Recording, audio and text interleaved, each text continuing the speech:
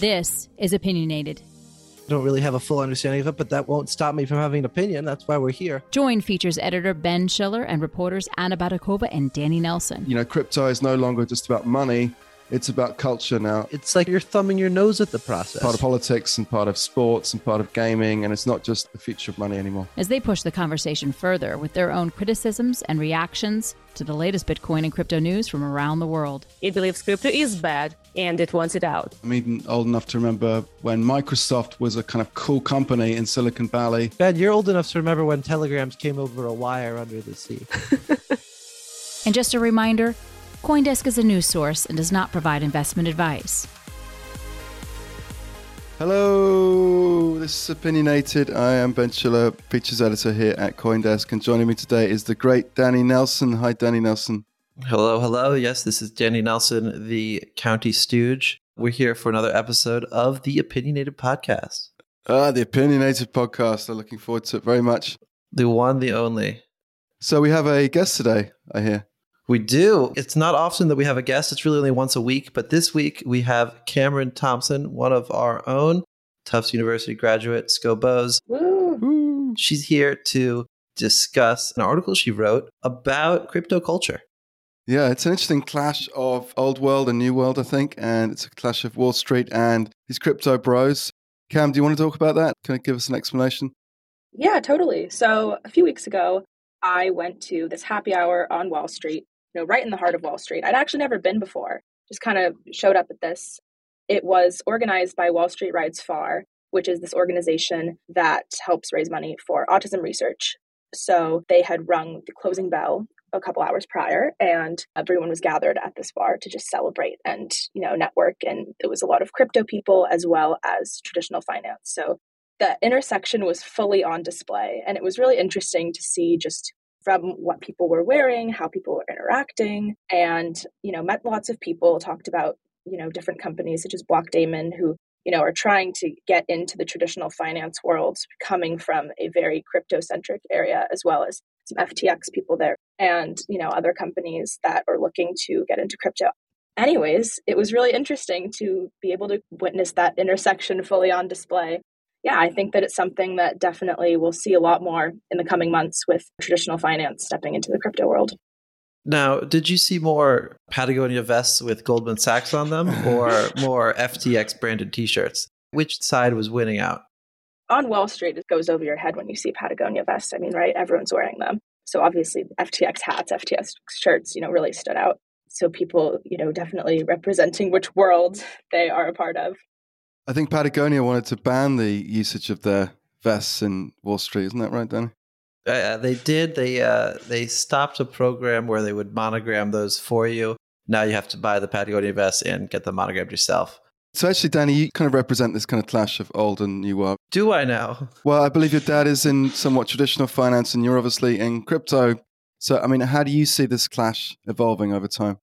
I mean, when I first started here at CoinDesk, this is actually my 3-year anniversary in the salt mines. Oh my goodness. Wow. What a time it's been. Regardless of that, when I first came here, the narrative in crypto really was about how does crypto bridge into that world. And in the intervening 3 years, it's become clear that the bridge has been built. The wall has come down, so to speak. The crypto invaders have arrived. How long they will be here in the Wall Street world and thrive is another question, but they're not going away. And because of that, we see more and more nowadays the question becoming, how do the banks and how does the traditional financial world adapt to this new world from a maybe, just a business standpoint as well as a cultural standpoint. And it's really continued to be in development. I personally think that many of the big crypto players nowadays, like FTX specifically, they're not going to want to stop at crypto. Like there are jokes around that SBF wants to go out and buy Goldman Sachs. I think that might be a bit too hyperbolic, but I think the core idea there is probably true. These upstart crypto companies don't want to just stop at letting people buy spot Bitcoin. They want to become a stock brokerage. They want to spin up more services. They want to become a household financial name, in my opinion. Isn't that slightly different from this dream of becoming an alternative financial system? It's sort of taking over the financial system or co-opting it. Oh, absolutely. Absolutely. I think that the old original narrative of be your own bank is, for better or worse, fully dead as the driving narrative of crypto. And now it's how do we achieve mass adoption? It's obvious that self-custody is not going to be how that is achieved. And therefore, how do we get into more banks? How do we get into more traditional financial services? That's the big mission that these crypto companies are on now. And Wall Street is a very important vector for achieving that, which is, I think, is why, as Cameron saw, there was a lot of cross-pollination, so to speak, at this happy hour. Right. Tell us more about the happy hour, Cam. Who were the people you spoke to and what were they saying about this kind of collision of old and new? Yeah, so I was talking to some people at Blockdaemon, for example, Melissa Moo-Harkins. She was talking to me a lot about how, at least at Blockdaemon, they're making much more of an effort to get into this traditional finance world, working with more clients who want to have more crypto adoption. And from her perspective, she came from a background of TradFi. So several other people I talked to were started in this world and were attempting to get into crypto and really embracing the newness and seeing how this world of digital assets is going to be super relevant in terms of traditional financial markets. Why do you think an old line sort of traditional world finance person would be attracted to come into crypto? I mean, what is the draw there? I mean, apart from money. What else is there to talk about? I think it's all money. Yeah. I don't think that this old world is too enthused with the philosophical ideals of undermining and overturning the old systems. They're interested in a buck and in speculation and in future profits. And crypto is definitely something where, people have made massive windfalls in the past. So they want to catch the next wave. I shouldn't be so naive, I guess. Absolutely not. But isn't there something attractive about going into something that's so sort of futuristic, that's on the cutting edge, that's kind of fun and young? Absolutely. I think that it's interesting because with a lot of people I talk to, and this is maybe going a little bit off, but a lot of people at this happy hour were very eager to embrace regulation and believe that more of a regulatory landscape around crypto is going to be super beneficial for all these different traditional financial institutions who are looking to step into it. And on the other side of that, other people I've talked to who have been in the crypto space for a long time, mainly in the world of DeFi, are less eager for more of a regulatory framework as to how that might impact what projects they're doing, how exactly they're transacting. So I think there's very much still this divide in terms of people who are coming into crypto from TradFi and people who have been in it for years who, might not be so sure how the future looks as to how they can operate. I suppose if you work on Wall Street, you're used to being regulated. I mean, heavily regulated. Absolutely. Absolutely. Yeah. Ben, we've both been here for a while, you longer than I. Actually, I've been here 3 years as well. Well, I mean, in crypto. Oh. We're both geezers, so to speak, in crypto years. Where do you fall on this regulatory spectrum? Are you more of the, we got to do something about this Wild West, or more let the code reign supreme, see what happens, and say sucks to suck for those who lose out? I would say I'm a kind of utilitarian. I think what is best for the greatest number is generally the best thing. So I think, regulation is obviously onerous and annoying and actually stops innovation. So I'm against regulation of that sort. But obviously you need to protect people from doing stupid things and harmful things to other people. So we need to find a balance. And clearly what disturbs me about the regulatory makeup at the moment is it seems we've gone through 8 or 9 years of not being regulated at all. That basically the powers that be have not really been engaged in this topic sufficiently to come to some kind of compromise between that innovation on the one hand and the need for protection on the other. Yeah, and I think as a result of that, we see just the number of bad actors increase as just the amount of capital sloshing around increases with it. That, to me, stands out as a big reason why there needs to be some sort of oversight of this space, whether that's through government policy or through self-policing. Do we add financial systems without some sort of arbiter of what can and can't be permissible? Because crypto's really failed at self-policing. Yeah. So there needs to be some sort of guardrail. But what I find frankly disgusting is regulators playing a political game of keeping the oversight of this industry within their regulatory bailiwick while not actually doing their job properly. So I think, there's a need for somebody to come in at the legislative level and say, we need a new law, we need a new regulator, we need new people. Because if you just apply the old rules to this very new space, then you get something very strange and you get people who are not sort of gifted and understanding of what's going on. So I think we're kind of in the worst of both worlds at the moment, in my opinion. It is called Opinionated, so... Yeah, it is called opinion. We've got plenty of those. Cam, what were Yeah. you seeing with that sentiment there? Were you hearing snippets of conversation, people saying, "Oh, we gotta get that senator on our side," or anything like that? Yeah, a little bit at this happy hour, people were definitely, I mean, like I said, they were eager to be embracing regulation, embracing what's coming. What I have noticed, though, is, at CoinDesk, I also do TikTok. And I've had several TikTok live streams over the past couple weeks where people who have been in the crypto space for many years, have those sentiments of fearing regulation, but also people who have been in crypto for maybe the past year or two are a little more eager to have that and want to see some clarity and want to be able to reach out to senators. There's definitely a mix.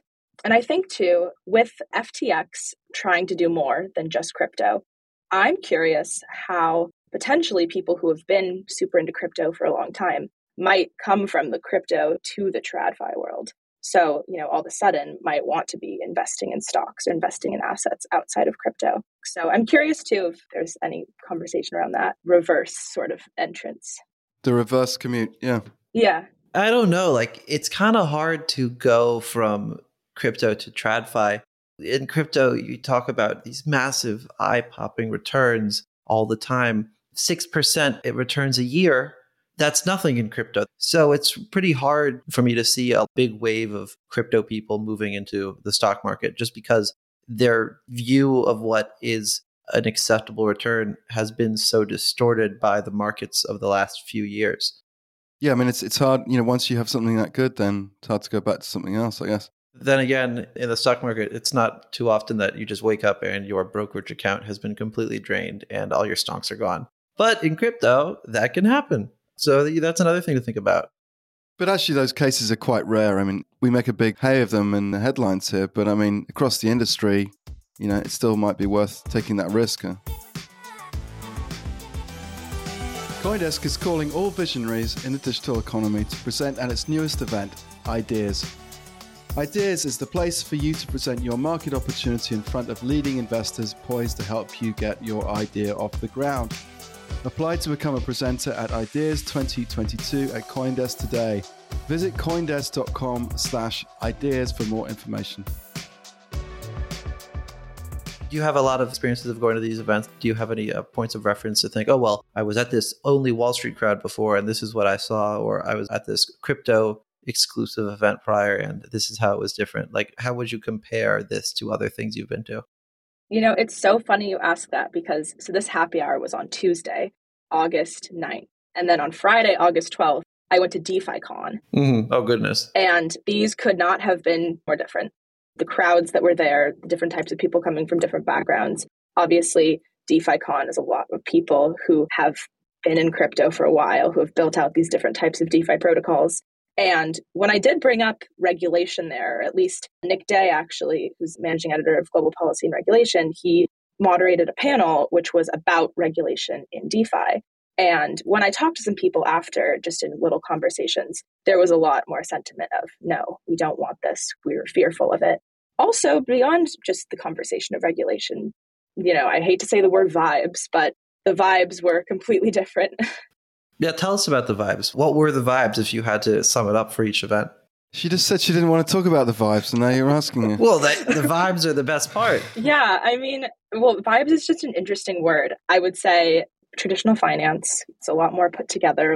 But let's say at DeFiCon, people were pretty, I guess, a lot, more unfiltered, I would say, about what they were talking about and their opinions on the crypto space at the moment. I guess that's a really interesting question over time is, does TradFi become more like crypto in terms of its culture and in terms of its, ethos of openness, about being approachable, about everyone sort of being an individual? It's like if you look at Vitalik Buterin, I mean, he's probably the most important person in crypto, right? And you can still go up to him in a conference and have a conversation with him. That would never happen with Jamie Dimon or someone from the traditional world. And I still think there's that kind of big difference in culture there. It's a much more flat, approachable, open space than traditional finances. What do you think? Absolutely. I agree. I think a lot more accessible, a lot easier to have those conversations, and a lot more passion, I guess, around the actual, products themselves, the building in the industry, because from this TradFi world, there isn't necessarily such a focus in building. And I think that's a big part of where this regulatory divide comes in, is how is it going to affect builders versus traditional finance. I'm used to this. I've been in it for a while and I want it so I can know that these assets that I'm trying to get my firm into are going to be legal/regulated in the coming years. Yeah, I don't think, though, that any of the TradFi firms see a competitive threat from crypto. Satoshi would be turning in his grave. Yeah, so you believe it's additive and it's not sort of threatening then? It's not one or the other, it's just another asset. Yeah, I think so. I think at the moment, crypto is really just another asset to the big banks because it hasn't delivered yet to a critical mass of people the promise of an open banking system that it needs to achieve in order to really be threatening to the big banks. And it's probably true that crypto hasn't generally solved the kind of usability issue. It hasn't solved the kind of education issue that's so vital to its success. And that maybe is holding a lot of people back too. I mean, it's, a lot of people who are trading crypto are already trading their stocks in another sort of column of their app. Yeah, like, is NFT collateralization really going to be the thing that drives us forward? No. Is it important to the development of the crypto ecosystem? Absolutely. Is it a wise financial activity? Well, that's not for me to decide, but I don't have any valuable JPEGs, so I can't even participate. All this is wonky internet money stuff. And I guess one thing that we can take away from the Wall Street crypto cross-pollination event is these two worlds are trying to, I guess, feel each other out, so to speak, understand what really makes the movers and shakers tick and figure out how to make more money. So a good question for us to mull here on the show. Vitalik Buterin, of course, the driving force behind Ethereum, one of the many co-founders, probably the most important and definitely the most enduring and endearing in the crypto space. The spiritual leader. The spiritual leader, the QAnon shaman, if you will. Probably not that one, though. Posed a question recently on Twitter to his followers. A lot of different polls. Two of them asking really, what is his D&D alignment scale? Is he good, neutral, evil, lawful, neutral, chaotic? Where is he? And where, more importantly, are the Wall Street people? I guess I'd say that Vitalik is sort of a chaotic good. I think that's where I would place him, because he's got this crazy vision for what we can do with distributed computing power.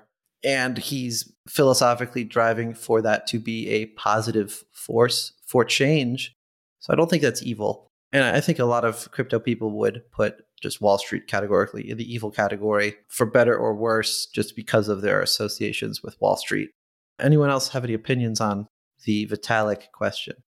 Well, I would definitely want to have the word neutral in there, because blockchain is at its heart a neutral network. That's the whole point. It's not about someone saying what you can and can't do on it. I mean, there have been cases where they have rolled back transactions, like with the big DAO hack attack in 2016. But other than that, the whole point about Ethereum is to build this network that anyone can use. So I would definitely want to have neutral in there. And I think he's definitely an example of sort of neutrality in his kind of leadership style. He doesn't kind of say what should happen and kind of order people around. Generally, it's about like creating this community that kind of is self-reinforcing and self-actualizing. So would you put the neutral in the good versus evil category, or in the lawful versus chaotic category? I would have something like neutral good, I think. Neutral good? Cam, what do you think? Well, yeah, I think that with a lot of people who, like Vitalik, who are very prominent in the crypto space, and obviously this is a sample from crypto Twitter, people will be inclined to say that Vitalik is good. But with some of these traditional finance figures might be some sentiments about these people being evil.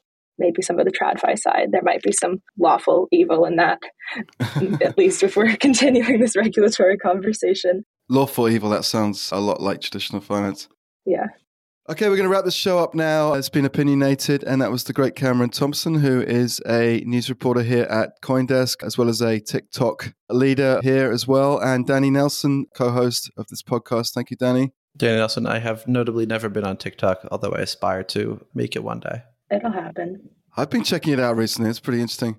I refuse to download that Chinese malware onto my phone. It's going to steal all my data. You will, though. I will not. You will. I will You not. will. I will not. It'll happen. It'll happen. They will not get me. Awesome. Thanks for having me.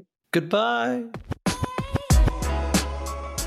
Welcome to CoinDesk's Women Who Web3 podcast, your weekly podcast celebrating women supporting women, investing in women, and bridging the gender gap in wealth through Web3. Each week, we'll be learning from powerful women sharing their insights on topics like creating belonging and inclusivity in the digital spaces, the metaverse, building prosperous Web3 projects, investing in cryptocurrencies, and building wealth. And we have how-tos from founders and builders who have been there and done that, healing sessions to give you the power to overcome imposter syndrome, and everything you need to level up in your crypto journey. At the end of each podcast, stick around for some Zen with a relaxing meditation to center you after absorbing all the stories and the knowledge. I'm your host, Cams, and I'm on a mission to empower women across the globe to unlock the unlimited potential and earning power inside themselves through Web3. Whether you're just crypto curious or a crypto connoisseur, this podcast is for you. Let's get it.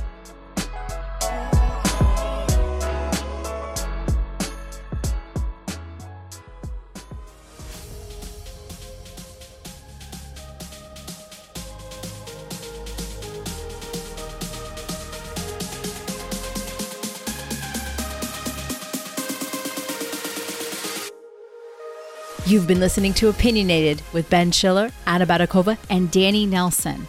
This episode has been produced and edited by Eleanor Paul, with announcements by Michelle Mousseau. If you have any questions or comments, we would love to hear from you. Please reach out to us at podcast@coindesk.com, subject line, opinionated, or leave us a review on your favorite podcast player. Thanks for listening.